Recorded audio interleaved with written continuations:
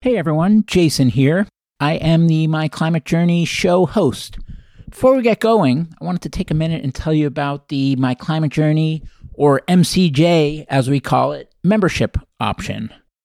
Membership came to be because there were a bunch of people that were listening to the show that weren't just looking for education, but they were longing for a peer group as well. So we set up a Slack community for those people that's now mushroomed into more than 1,300 members. There is an application to become a member. It's not an exclusive thing. There's 4 criteria we screen for: determination to tackle the problem of climate change, ambition to work on the most impactful solution areas, optimism that we can make a dent and we're not wasting our time for trying, and a collaborative spirit. Beyond that, the more diversity, the better. There's a bunch of great things that have come out of that community, a number of founding teams that have met in there, a number of nonprofits that have been established, a bunch of hiring that's been done, a bunch of companies that have raised capital in there, a bunch of funds that have gotten limited partners or investors for their funds in there, as well as a bunch of events and programming by members and for members, and some open source projects that are getting actively worked on that hatched in there as well. At any rate, if you want to learn more, you can go to myclimatejourney.co, the website, and click the Become a Member tab at the top. Enjoy the show. Hello, everyone. This is Jason Jacobs, and welcome to My Climate Journey. This show follows my journey to interview a wide range of guests to better understand and make sense of the formidable problem of climate change, and try to figure out how people like you and I can help. Today's guest is Moji Karimi, CEO and co-founder at Cemvita Factory, which is applying synthetic biology to reverse climate change. Cemvita Factory specializes in cultivating microbes that support our energy transition and currently has solutions in development across 3 large categories. 1, biomining for lithium and copper. 2, subsurface biochemical production, including gold hydrogen, more on that. And 3, biomanufacturing of waste carbon dioxide into other end products like sustainable aviation fuel and biogas. Also, you might notice that I'm not Jason. This is Cody Sims, Jason's partner at MCJ. I did today's interview with Moji at Cemvita Factory, and you'll hear me take on episodes here and there going forward. I was looking forward to today's conversation with Moji because on the surface it sounds like they are tackling an impossible number of initiatives for an early stage startup, from lithium mining to hydrogen production to sustainable aviation fuels and more. But that's what's so exciting about what's happening in synthetic biology right now. Cemvita Factory most likely won't be a world-class mining company or a world-class hydrogen production company or any of the above, but they don't have to be. They need to be a world-class at being a platform for developing and scaling microbe production that the industrial companies in each of these sectors then use to redefine and transition their businesses. It's a de-siloed and de-verticalized approach to innovation, and it requires cross-functional expertise and problem solving. Moji and I have a great discussion about the different use cases his business is pursuing, and we talk about Cemvita Factory's cross-disciplinary approach to innovation. Solving climate change requires new ways of thinking, and I hope you'll enjoy learning about Cemvita Factory's approach as much as I did. Moji, welcome to the show. Thanks for having me. Well, I am really excited to learn more about what you're building at Cemvita Factory because you're building technology that solves multiple problems that all have a significant carbon footprint potential. And so I'd love to hear a bit from you about the high level of what you're building at Cemvita Factory. Yeah, happy to share. So yeah, like you said, we're a platform company. So it's not just one thing that we're doing. It's a set of solutions. And, at a high level, we're deploying this nature-inspired solutions from biotech industry using principles of biomimicry. And these are economical solutions that we're bringing to bear to basically empower the energy transition and create this kind of net zero economy and the brighter future that we all want. So happy to tell you more on the behind the scene kind of biotech and synthetic biology part of what we do, which is the engine, but also about the market applications across oil and gas, mining, a lot of these industries that are really going through this transformation. And it's not just about carbon footprint, it's also about the environmental footprint. And we're helping them reduce both through this set of solutions from biotechnology. Well, maybe before we go into the solutions, I want to hear how you got there, because one of the things I saw, I think on your website or somewhere, was the company originally started, or maybe you originally started, your research in this area, working on deep space applications for trying to find the ability to essentially produce oxygen out in space for astronauts. At least that was my understanding. So maybe walk us through that origin story and how that ultimately led you to trying to work on climate change solutions. Absolutely. So yeah, it's been kind of an interesting journey along the way, and especially in terms of the applications. But, my background is in the energy industry, in Houston. And then my co-founder, Tara, who is also my sister and really the brain behind what we do, her background is in biochemistry and biotech. And so before Cemvita, after a few years in the energy transition, I just kind of, wanted to do something different. And I came across this opportunity, a company that wanted to commercialize DNA sequencing in oil and gas. So looking at DNA of microbes in the water and oil, building basically, 23andMe for the subsurface. And so that was my introduction to biotech. I shared that with Tara. With her background, she taught me more about biotech. And that's where we kind of decided to start Cemvita with this vision to bring biotech outside of those common applications, in pharma and medicine. And so at the time, Tara was writing a book for Springer, researching around artificial photosynthesis. And artificial photosynthesis, turning CO2 basically into sugar, which is the classic photosynthesis, but also other things. So we picked that as the first kind of application for biomimicry and using CO2 as a feedstock. At the time, we're thinking about it not just from the energy transition benefits, but also using CO2 as a feedstock in general. And the one thing that we researched was how for astronauts going into deep space, they need to have regenerative ways of producing food. And so if you could use that CO2 that they breathe out, which is, 1 kilogram per day per person, it will become a sizable amount once you have 6 people, going into deep space. Using that amount of CO2 and turning it into sugar through our, biochemical reaction so that they could use as a backup kind of life support. So that was the first project actually that we did for a private space agency. And it was interesting because the extension of it is for Mars, because 96% of the air is CO2. You don't really even have to do capture. You just, use that abundant CO2 and go from that to fuels, to glucose, from glucose through biomanufacturing to even pharmaceutics, proteins, nutrients. So it creates this kind of circular system, and what was fascinating was this is what we learned from space industry. Like every system is regenerative, is really built with sustainability in mind, in that they don't need a lot of energy input and they're not heavy, they're not, bulky. And so we brought those design principles later to how we design and commercialize the pathways across, our energy transition applications. And what made you leap from the deep space exploration into working on energy?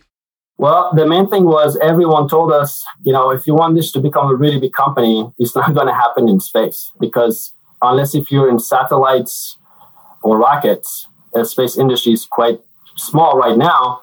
Up until, when Elon Musk landed on Mars, things would change. But it's, for now, it's like everything about a space is what can we learn so then we will apply those solutions on Earth. And this is precisely what we did. Like we learned that space industry has been thinking about CO2 as a feedstock for a long time. And so how much of that is relevant to applications on Earth? And so that evolved into, focus on energy transition, especially with my background in the energy industry. I've been in Houston. And if you remember, kind of towards the end of 2017, 18 was where there was more of a push around, ESG and companies really starting to announce their 2050 goals and, carbon capture, utilization and storage to start to formulate as an industrial category. And we had the perfect solution because of what we had previously done for aerospace.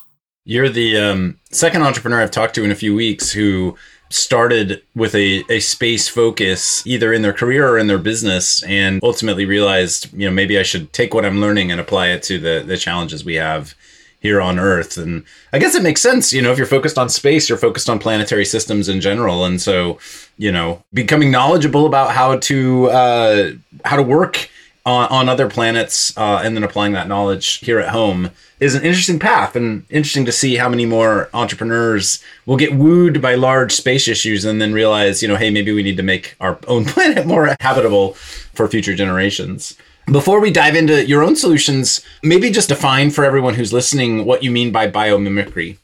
Yeah, so it's basically the principle of looking at nature and see how could we replicate that as humans in a way that is engineered, scalable, robust, and that goes from just the design principles, like, airplane looking like a bird, because that's what we've looked and saw. And it's like, oh, maybe we'll try that.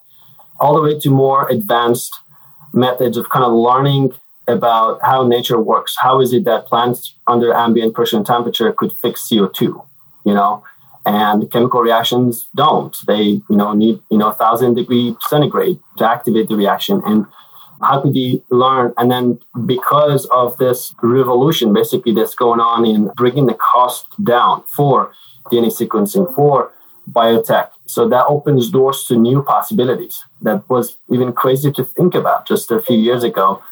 Looking at natural systems, especially in our case, microbes that are in nature, that are fixing CO2, that are eating methane, that are producing hydrogen, that are bioweathering, extracting minerals from the rock, and see, these are proof points that this is possible.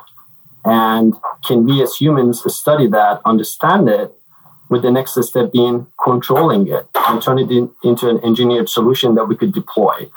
And, if you think about it, there's thousands of examples in our daily life, even from fermentation to get beer to, everything else is, at some point we learned that, in nature this exists, and we turn it into something that we could control and use. And help me understand how you're controlling and using it. You have 3, I think, go-to-market applications of your technology today. Maybe define each of those for us briefly. Yeah, this could be a good time to just kind of give you the lay of the land. So the vision that we mentioned for really empowering the energy transition is through this set of microbial solutions.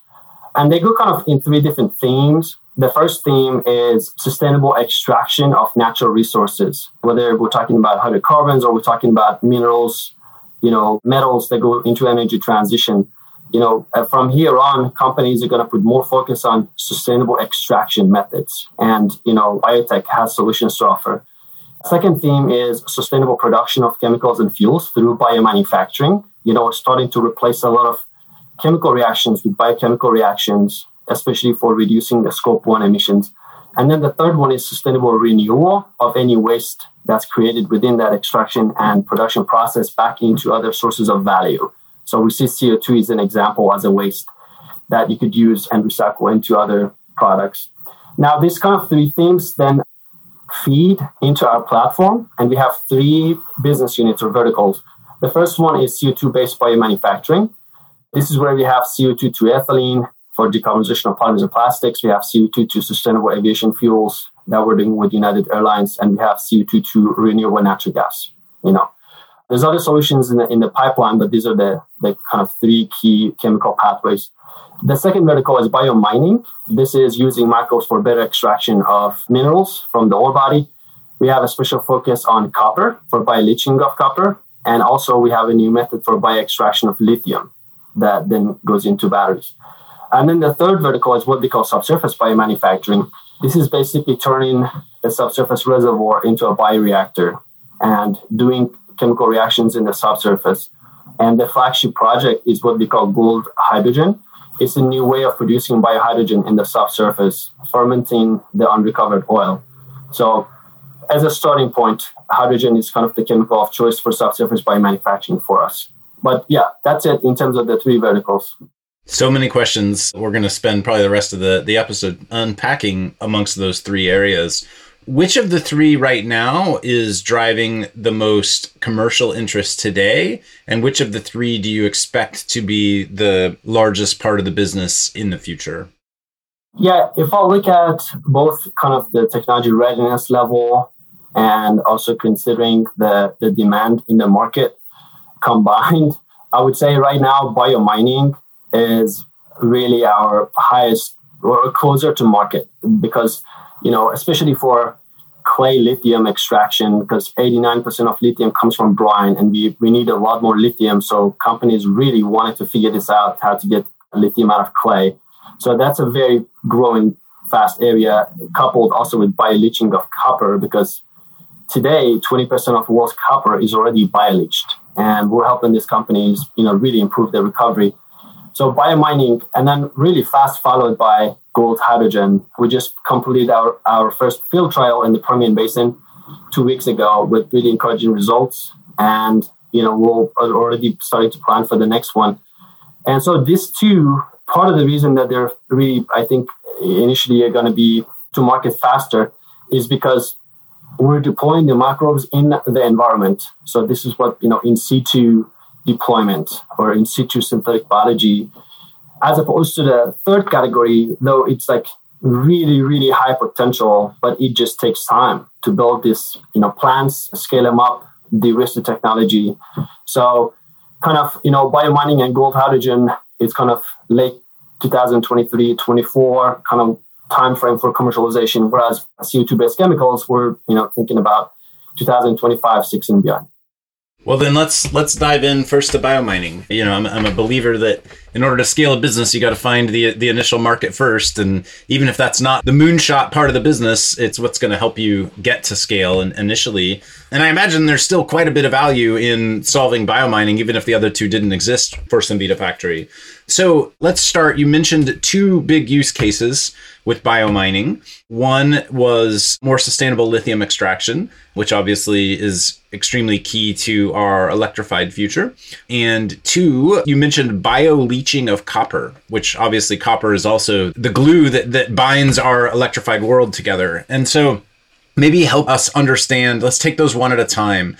What's wrong with lithium extraction today? We all have probably a sense of it, but it'd be good to hear it in your words. And how does synthetic biology help improve that process? Yeah. So let's start with kind of, why is this a big topic now? Like all of us in climate tech, we've been hearing more about mining and metals also just like in the past 6 months.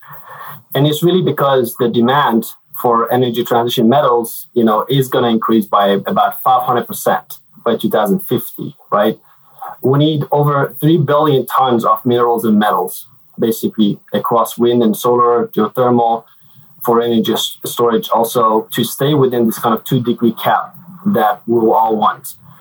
For copper, that will be an increase by 40%. And then for nickel and cobalt, 60 to 70%, and lithium, 90% over the next 2 decades. So then you look at, well, what are the projects that we have right now? Like what's in the pipeline? How much is available? And are we going to really hamper the growth of EV market because we don't have enough lithium? And if you're seeing in the news articles, that's already happening, because having access to metals is becoming more difficult.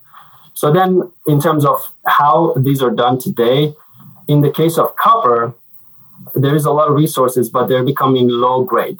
A lot of new resources are low grade. And as they become deeper, the economics of being able to do open hole mining just doesn't make sense anymore. So companies are looking at two solutions.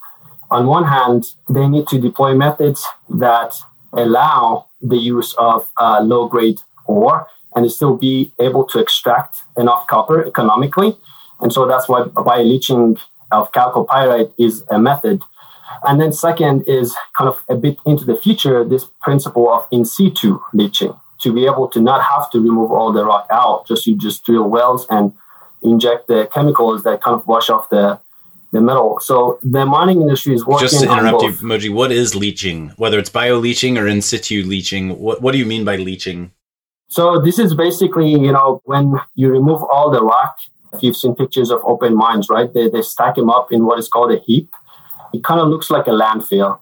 And then from the top, you spray in really corrosive acids like sulfuric acid. And that acid would react with the rock and separate the metal, which comes off from the bottom. And then they do the post-processing to purify, let's say, to copper. So that's the leaching process. Use sulfuric acid, and that's part of the problem. Say for gold, use cyanide, which is a bigger problem. But bioleaching is where you replace the direct injection of, say, sulfuric acid. Instead, you spray the microbes. And microbes do some of the same reactions or produce their own organic acid to basically separate the metals. So, I think I mentioned 20% of the world copper today is already bioleached. So then you would think that, these are big mining companies. They probably already have the most optimized microbes out there with like sophisticated labs because these are the engine basically for getting the metals out, right? But what we found is that that's not the case. And that's where we're helping the mining industry improve the efficiency of these microbes, both to get more metals out, but also to reduce the overall environmental and carbon footprint of the process. So that's for copper. For lithium, it's a little bit different because it's not that there is this current process that we're just trying to improve. It's that, most of the world's lithium comes from brine. And we have clay lithium, which is, of course, different, but not, there's not a lot of commercial methods for extracting lithium from clay. And we have developed a new method. So working with, the big players in that space in the US to commercialize that. So, if I understand lithium, you say extracting lithium is through brine pools. These are big open air, large, essentially pools of liquid that have a lithium suspension in them that you are eventually, different companies have different chemical methods for pulling the lithium out of that suspension. And you see these big, like bright colored, terrifying looking, green and red pools that are sort of on the surface of Earth in various parts of the world, mostly in China today. And what I'm hearing you say is you're developing methods for being able to dig down into clay soils and use microbes to extract the lithium out of clay. Am I understanding that correctly? Correct. Yeah. So, there is this lithium clay belt in the US, that goes through several of the states, including Oregon, Nevada, Arizona, New Mexico. And that's why you see companies like, Lithium Americas and others really active in those areas. All these guys, they're doing clay. They're not doing brine. So it's a really exciting, I think, way for US to play a bigger role in the local supply of minerals that then go into EVs. Because a lot of times, people don't know what goes behind producing these minerals, and I think where this all comes together is, if you look at cobalt, more than 2/3 of the cobalt comes from Republic of Congo. And that is the ores are sent to China for processing, and then it ends up in the US, but now everyone is paying more attention to that supply chain. I should note that we're recording this episode the day after the Inflation Reduction Act passed the Senate. So still TBD on what exactly is going to happen there, but there were quite a few incentives in that bill that focus on onshoring EV battery production. And if I understand correctly, a lot of the consumer-facing EV purchase incentives are only applicable for large swaths of EV batteries where either the manufacturing or the materials were sourced in the United States. So I imagine you'll see continued demand for that solution, assuming you can validate the technology for it. Yes, we're very happy about that. And I think this was the right incentive across the board. This touches several of what we're, different areas that we're working on at Cemvita, both for, carbon capture and also for, minerals and metals that enable the energy transition. So before we move on to talking about subsurface biochemical and gold hydrogen, which is a totally different topic, today, a lot of this mining happens by injecting acids or whatnot, as you mentioned, into rock. What are the risky byproducts of using microbes and biomaterials to do similar types of extraction? The reason that people do this is to reduce the use of, like cyanide and sulfuric acid, both for cost reasons. And also what happens is when you use sulfuric acid, for example, and at the end, the liquid has to go somewhere, right? So it's not like it all gets consumed. So what happens is basically they set up a pond nearby the mine and all the runoff after processing goes into the pond, which creates what is known as acid mine drainage, or AMD. And basically, imagine a kind of a pond with like 2-3 million gallons of pH 2 water, and usually they're next to a town. Once in a while, they end up in the news because a dam breaks or something, and it's a problem. And mining companies have to, in perpetuity, take care of these ponds, and really their goal is to increase the pH, say from 2 to 7 throughout time, right? And that's why they even own mines nearby, and they dump lime to neutralize the acidity throughout time. When you use microbes, you don't have the same process. The mechanisms are different. You produce a lot less kind of aftermath materials, but even those are organic because they're made by microbes as opposed to, some of the more corrosive things that humans do. Great. Well, let's talk about gold hydrogen. So, what you just talked about is adding microbes to rock that has valuable ores in it in order to extract the ores more sustainably.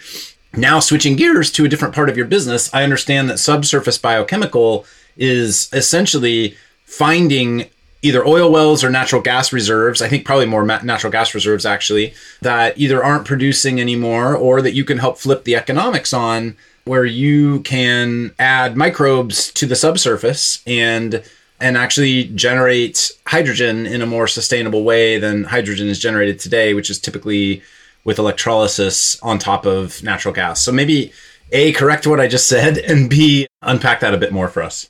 Sure. I think this is a good time also, like when you look at Cemvita, you could see like, how do you guys doing mining, and then there's like oil and gas and the CO2 based?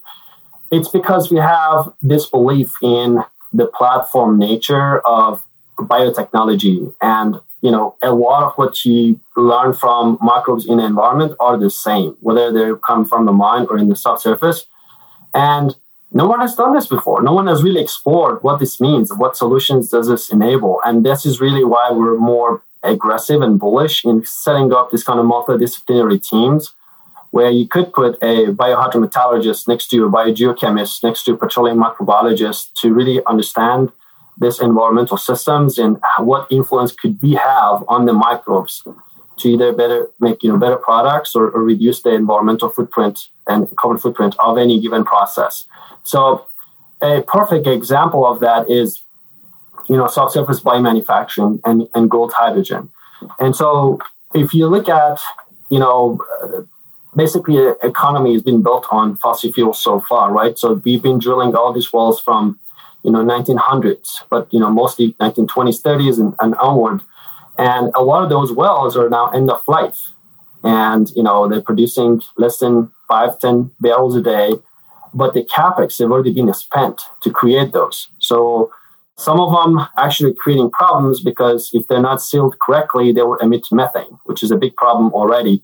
So for me, I see those as stranded assets that someone else had already spent the capex to build. So these are subsurface facilities. There was some oil there that we produced, fine. But now, why don't we go use them as subsurface facilities and have access to the hydrocarbon that's unrecovered as a cheap carbon source in the feedstock? But we don't want to create fossil fuels on the surface for obvious reasons. What if we do the reaction in the subsurface? So use microbes in the subsurface to ferment the oil and produce hydrogen, because that's something that, the demand for zero carbon hydrogen is increasing rapidly. And so that's the principle, and it couples nicely with the fact that, we're now realizing that there's even natural sources of hydrogen around the world that you could go explore and drill wells and just produce hydrogen. So a lot of those have biological sources. So again, biomimicry, right? So how is this happening? Can we control that? Can we improve that process to create a new way of producing hydrogen that's cheaper, in our estimation, less than $1 per kg, but it's also sustainable into the future, given the resources that we have already. And where are you in the production pipeline here in terms of whether it's commercial readiness or just general technology readiness? Yeah, so we've been working on this across the past year, and we just completed our first field trial, which was a big deal in kind of de-risking the technology in the Permian Basin just 2 weeks ago. So in that case, basically, we injected the microbes into a single well. So the microbes then had exposure to the hydrocarbons, and we basically shut in or closed the well for 3 days. And then after the 3 days, you reopen the well and you measure, okay, well, how much hydrogen are the microbes producing? And the amount that we saw there was really encouraging, put into the metrics that we're looking for commercial deployment, which is to go to a reservoir and basically, 5 to 15 wells to produce, 10 to 15 tons of hydrogen a day. We have line of sight to that now. So we're now getting ready for the second field trial, which is more in the commercial setting where you have it's not just a single well. You have a producer well and you have an injector well. So from the injector well, you inject the microbes and the nutrients, and then you produce the hydrogen on the other end, exactly as you would imagine a subsurface facility.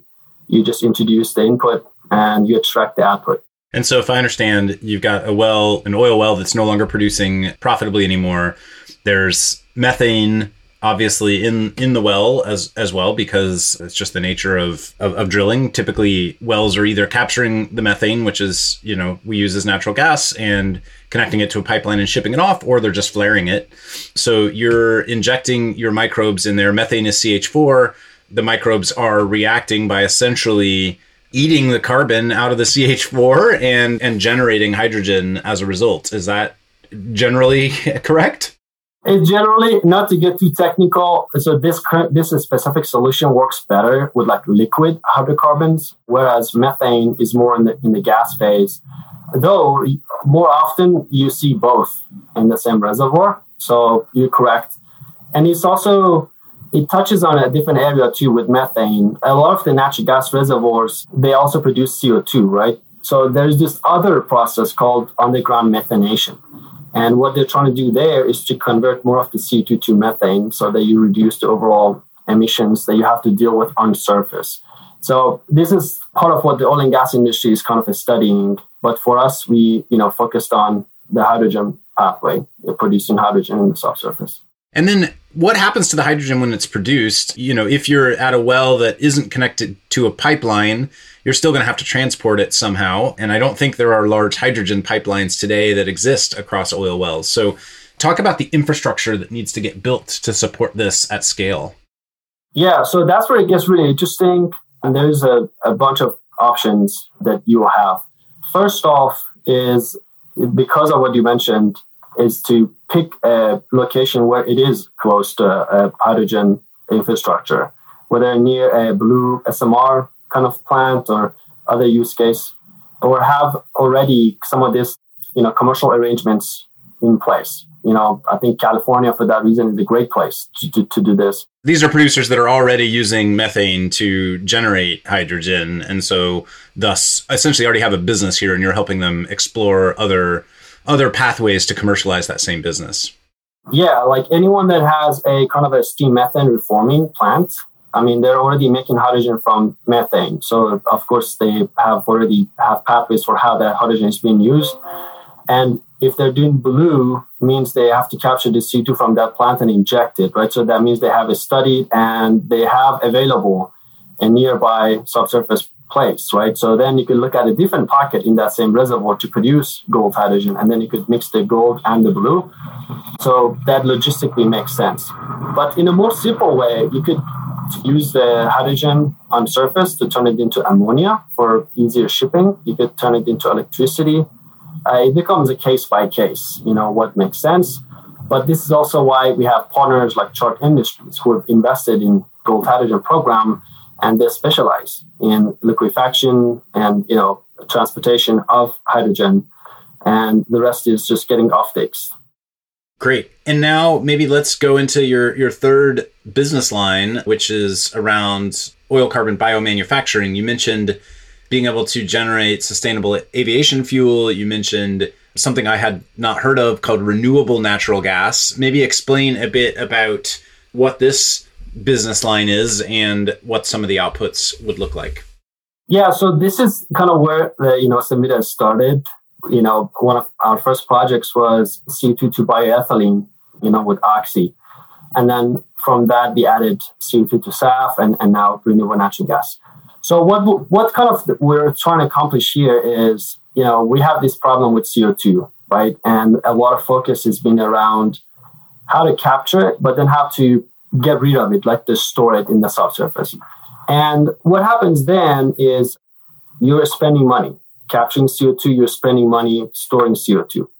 No one is seeing a direct value from that, apart from for the climate purposes. Like, yeah, this is CO2 that was out, especially if it was from direct air capture. What we're trying to do is to say, that makes sense in the short term, and we need it. We know we need it because I'm looking at the model with the 2050, even if we slow down emissions, we still need to take CO2 out of the air, right? But going beyond that, eventually we have to get smart about this and figure out ways that companies would, by default, basically use CO2 and get more CO2 out of the cycle, apart from being dependent for things like 45Q. So what that means is you have to figure out a way to make money from CO2.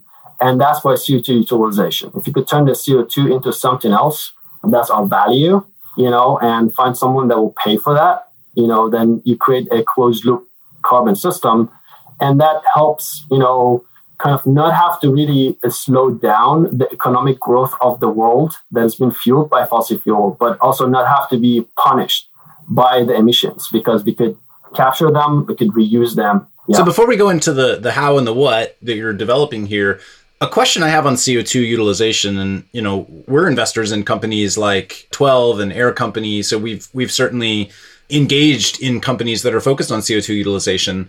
I'm curious what you need to do to ensure permanency of the CO2 that is being utilized, so that it's not just re-released once the end product that is generated is consumed by someone. So whether that's an alcohol, whether that's carbonation into a beverage, whether that is a perfume, etc. I'm very curious what the sort of carbon accounting economics look like there in terms of ensuring that the CO2 that's captured and reused isn't just then re-released. Yeah, that's an excellent point. So in some cases where you're turning the CO2, for example, into PVC, and it becomes a pipe, goes under someone's house, let's say 100 years. In other cases, that's not what happens, especially fuels. And that's why initially we stayed away from fuels, because we wanted to create more pathways that also have the sequestration built into them. But the reality of it is, in the marketplace, the incentives today are not to make things that also do the sequestration. And so you end up with fuels, and in that case, at best, you could be neutral because you're creating emissions again. And so that is not to be used as a method of sequestration by itself, but it's like compared to if you were to just use fuels that didn't use CO2 in the process, then you're creating still more emissions than that. So for each case, we have to do the life cycle assessment to see exactly, what are we looking at. And I suppose there's, to some extent, right now we're trying to make a market. And so, like most things in climate, if you're a complete purist, it gets hard to justify anything. Whereas here, building a market for CO2, even if part of that market is being used to generate products that won't permanently sequester the CO2, it's still creating a market for CO2 that some of which will go to permanent sequestration as well. And again, help fund both R&D and scale of companies that are working in this space. Exactly. Yeah, because sequestration is not always feasible either. Like if you think about, say, Japan right now, even if they wanted to do it, they just don't have the place for it. And actually, one of the things that, you mentioned about the bill that just passed, the Inflation Act, and one of the things that I was pushing for, which unfortunately didn't happen this time around, and so many other companies, was to increase the incentives also for utilization. Because right now, we're incentivizing companies just to store the CO2. So then why would they give it to us for utilization if they could get more tax credits by just sequestration? But if the objective of government spending the tax money is to give us a strategic advantage in terms of technology, there's no new technology when it comes to sequestration. Just for direct air capture, yes, but not for sequestration. That's TRL-9 technology, Oxy and others have been doing since, 50 years ago. So that is utilization is where help is needed because it's a nascent industry, but it could be really impactful. So hopefully next time around, we'll try again to bring more parity to this 45Q. Yeah, there's been a ton of debate and dialogue in the MCJ Slack community around 45Q and sequestration relative to utilization over the years. And I think obviously what happened now was trying to encourage oil and gas companies to sequester rather than emit and putting the tax credits toward that. But agree that figuring out how we then can incentivize further innovation by actually utilizing the CO2 for manufacturing hopefully is the next frontier that we'll get to. So let's talk a bit about then your product line in this area. What does it mean, again, to use microbes to help with essentially carbon to value use cases? Yeah, I mean, if you look at the spectrum of pathways, say ethylene is the biggest organic molecule in the world. So it goes pretty much into all polymers and plastics. So if you could, make ethylene from CO2, that's really a way that we could decarbonize polymers and plastics. SAF the same way, like within a few years, there could be even more. Sorry, I'll interrupt you there just to unpack acronyms, SAF being sustainable aviation fuel. Yeah, sorry. Sustainable aviation fuels, that all the airlines now, when you book a flight, you could choose and offset your flight carbon footprint. And, it shouldn't be just based on offsets, like because you did this and then someone goes and plants a tree. It should also be companies actually changing what they do and what fuel they use. So we're seeing this huge demand for sustainable aviation fuels. And we have a pathway that could, potentially create the most low carbon way to produce SAF, because the other pathways use biomass. They still need, a good amount of energy for the reactions, whereas our pathway doesn't and uses CO2 as an input into the process. So SAF, and then the one that, you mentioned that is a bit new is the renewable natural gas. So let me touch on that really quick.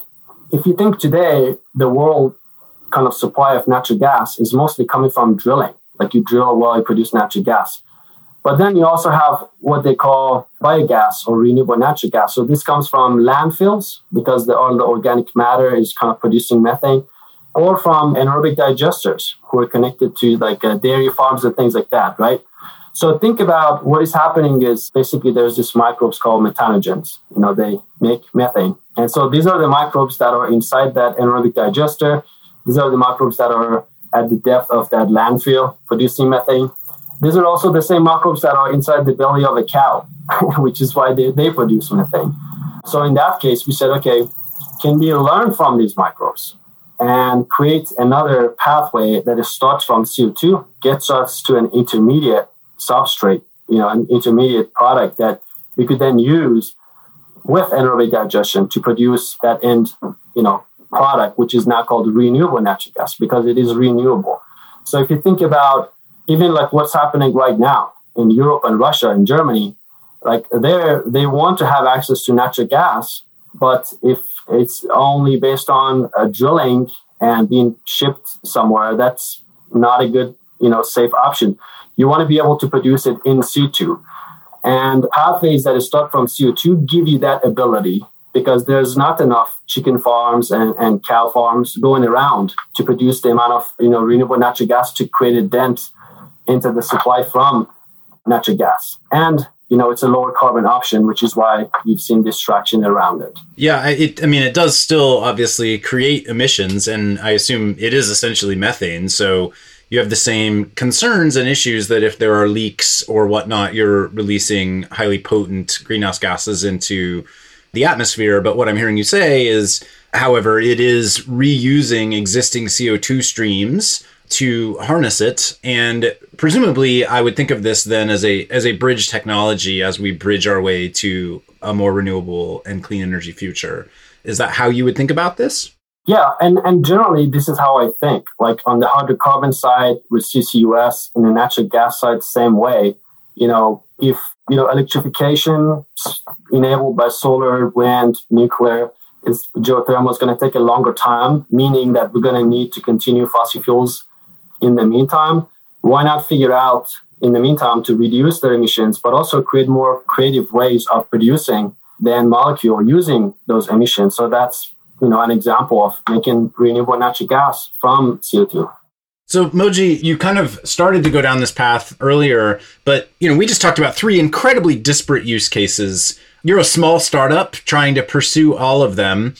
My assumption is it will be really hard for you to be best in the world at multiple pathways at once. I'm curious what you view yourselves as being best in the world at, and I assume it has something to do with the R&D around new microbes for solutions. But maybe help us understand how you view sort of the key expertise and key IP in your business.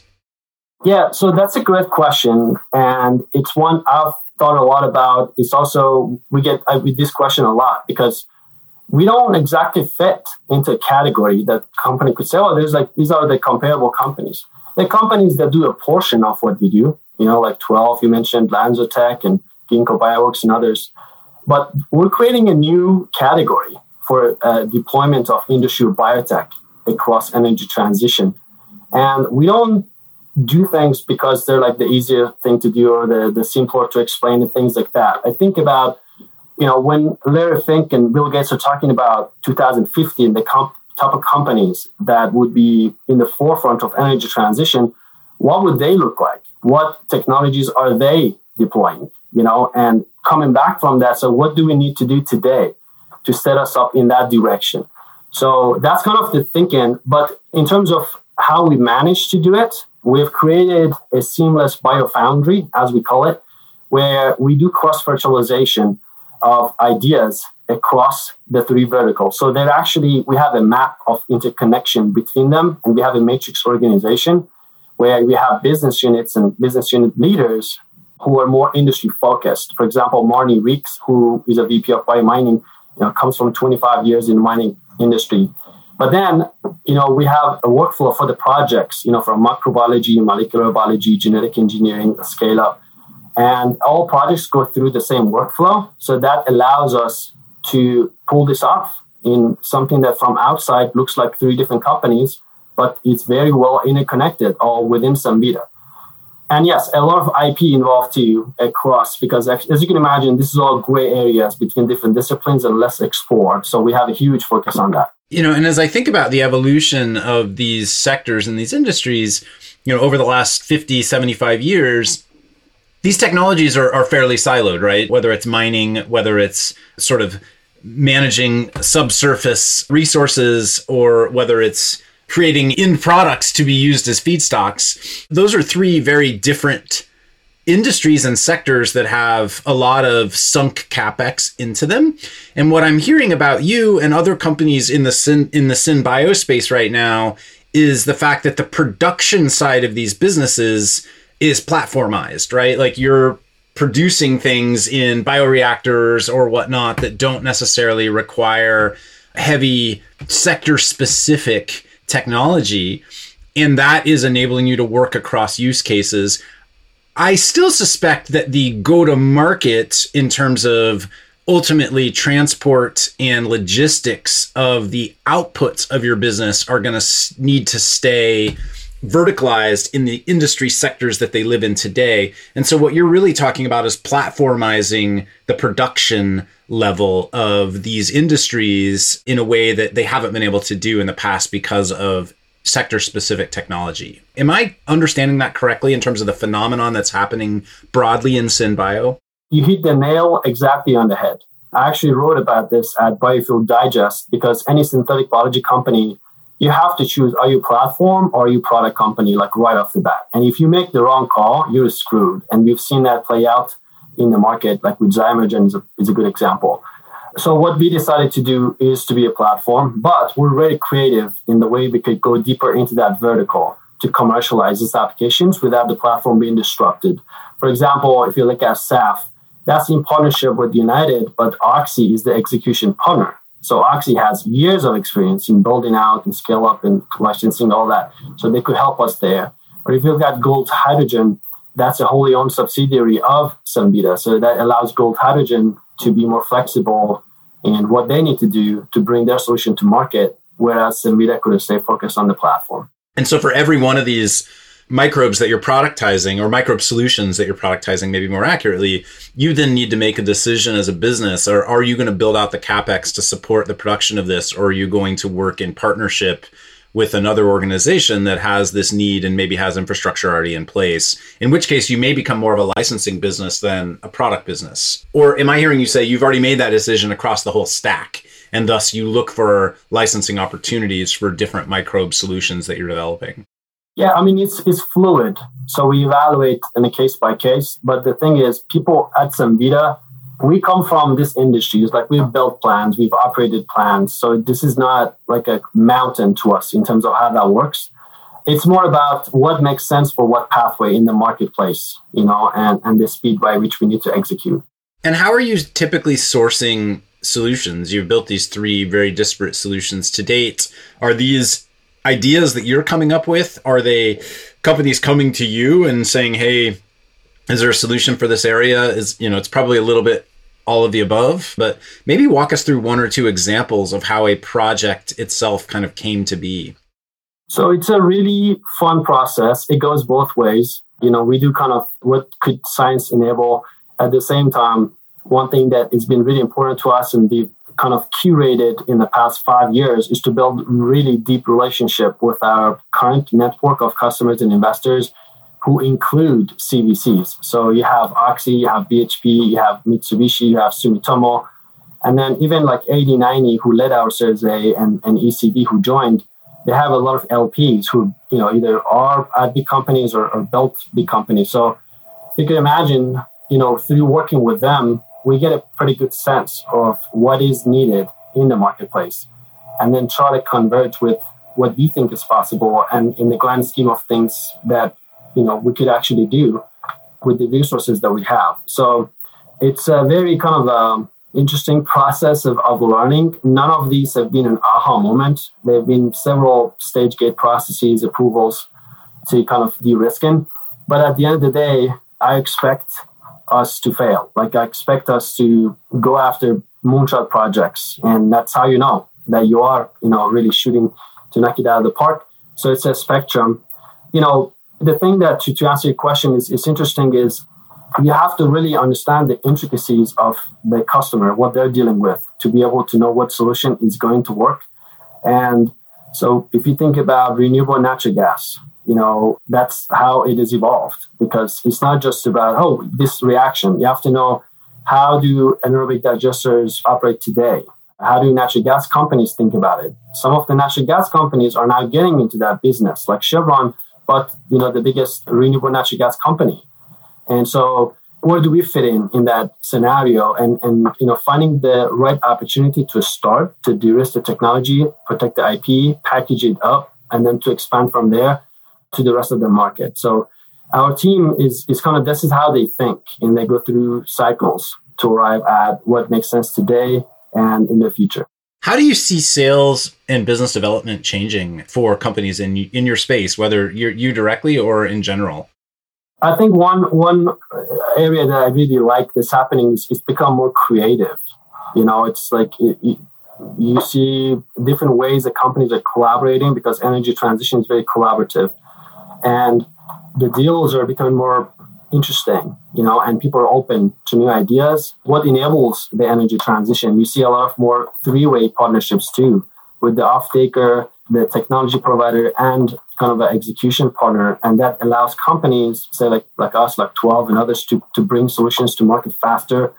CVCs are playing a bigger role than ever before in energy transition. And so that's been really exciting. And so what I tell our team is, for any scenario, we just think about what makes sense and forget about what's the status quo, how they've done it before, what the template they've used, and things like that. And then we go say the same thing to our lawyers. It's like, this is the deal we want to do. And, we go down and sit with the client and discuss it and just kind of go from there.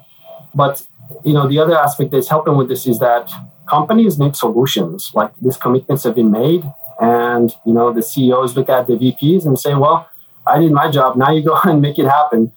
So they're really looking for solutions. So that is, good setup for collaboration with startups, which is why you see startups in this area growing really rapidly compared to before. Yeah, and it sounds like, the roles, even roles like sales and business development and marketing, need to be super entrepreneurial right now because you're out having to solve problems in the market. You're not just selling off a rate card. I imagine every person you're bringing on board today has the ability to go fairly deep on the technology that you're developing and sort of identify what are potential solutions that are relevant for the company versus not. Exactly. Yes. Well, I really appreciate your time today, Moji. Is there anything I should have asked that I didn't? No, I think we covered a good spectrum of everything. And I know it could be a lot, just different solutions and opportunities, but that's what's really exciting about it. It's a new industry, energy transition. And, same with the synthetic biology. And we're exploring how we could use one, solution to solve a problem. Anyone who is, interested today in what you're building, whether as a potential partner, as, someone who is excited to try to work with you on this, what are you needing help with right now? Yeah, I would love to connect. I mean, everything that we do is built upon collaboration. So we're very open to, exploring opportunities with different parties. We have some growth kind of plans in the future. So, a lot of the followers audience here, I'm sure some of them we know each other or we'll be in touch in different ways. Would love to connect with those that I haven't had an opportunity to meet. And if you keep an eye on the news coming from Cemvita, we have some exciting things in the pipeline for, Q3 and Q4. So cemvitafactory.com or my LinkedIn, happy to stay in touch. Moji, I super appreciate your time. Love that you're, as a company, breaking down silos because that's what needs to happen for us to solve climate change. And thank you for joining us today. Appreciate it. And, Cody, it's also the silo of people. Like, I'm in Houston, came from the energy industry. Now we had such fun discussions with, tech industry, Silicon Valley, Boston, New York. And at the end of the day, we all have the same goal. It's just, the understanding, which is why it's, really, really amazing what you guys are doing. So thanks again for having me. Absolutely. I couldn't have said it any better. All right. Thanks so much. Awesome. Thank you. Hey, everyone. Jason here. Thanks again for joining me on my climate journey. If you'd like to learn more about the journey, you can visit us at myclimatejourney.co. Note that is .co, not .com. Someday we'll get the .com, but right now, .co. You can also find me on Twitter at jjacobs22, where I would encourage you to share your feedback on the episode or suggestions for future guests you'd like to hear. And before I let you go, if you enjoyed the show, please share an episode with a friend or consider leaving a review on iTunes. The lawyers made me say that. Thank you.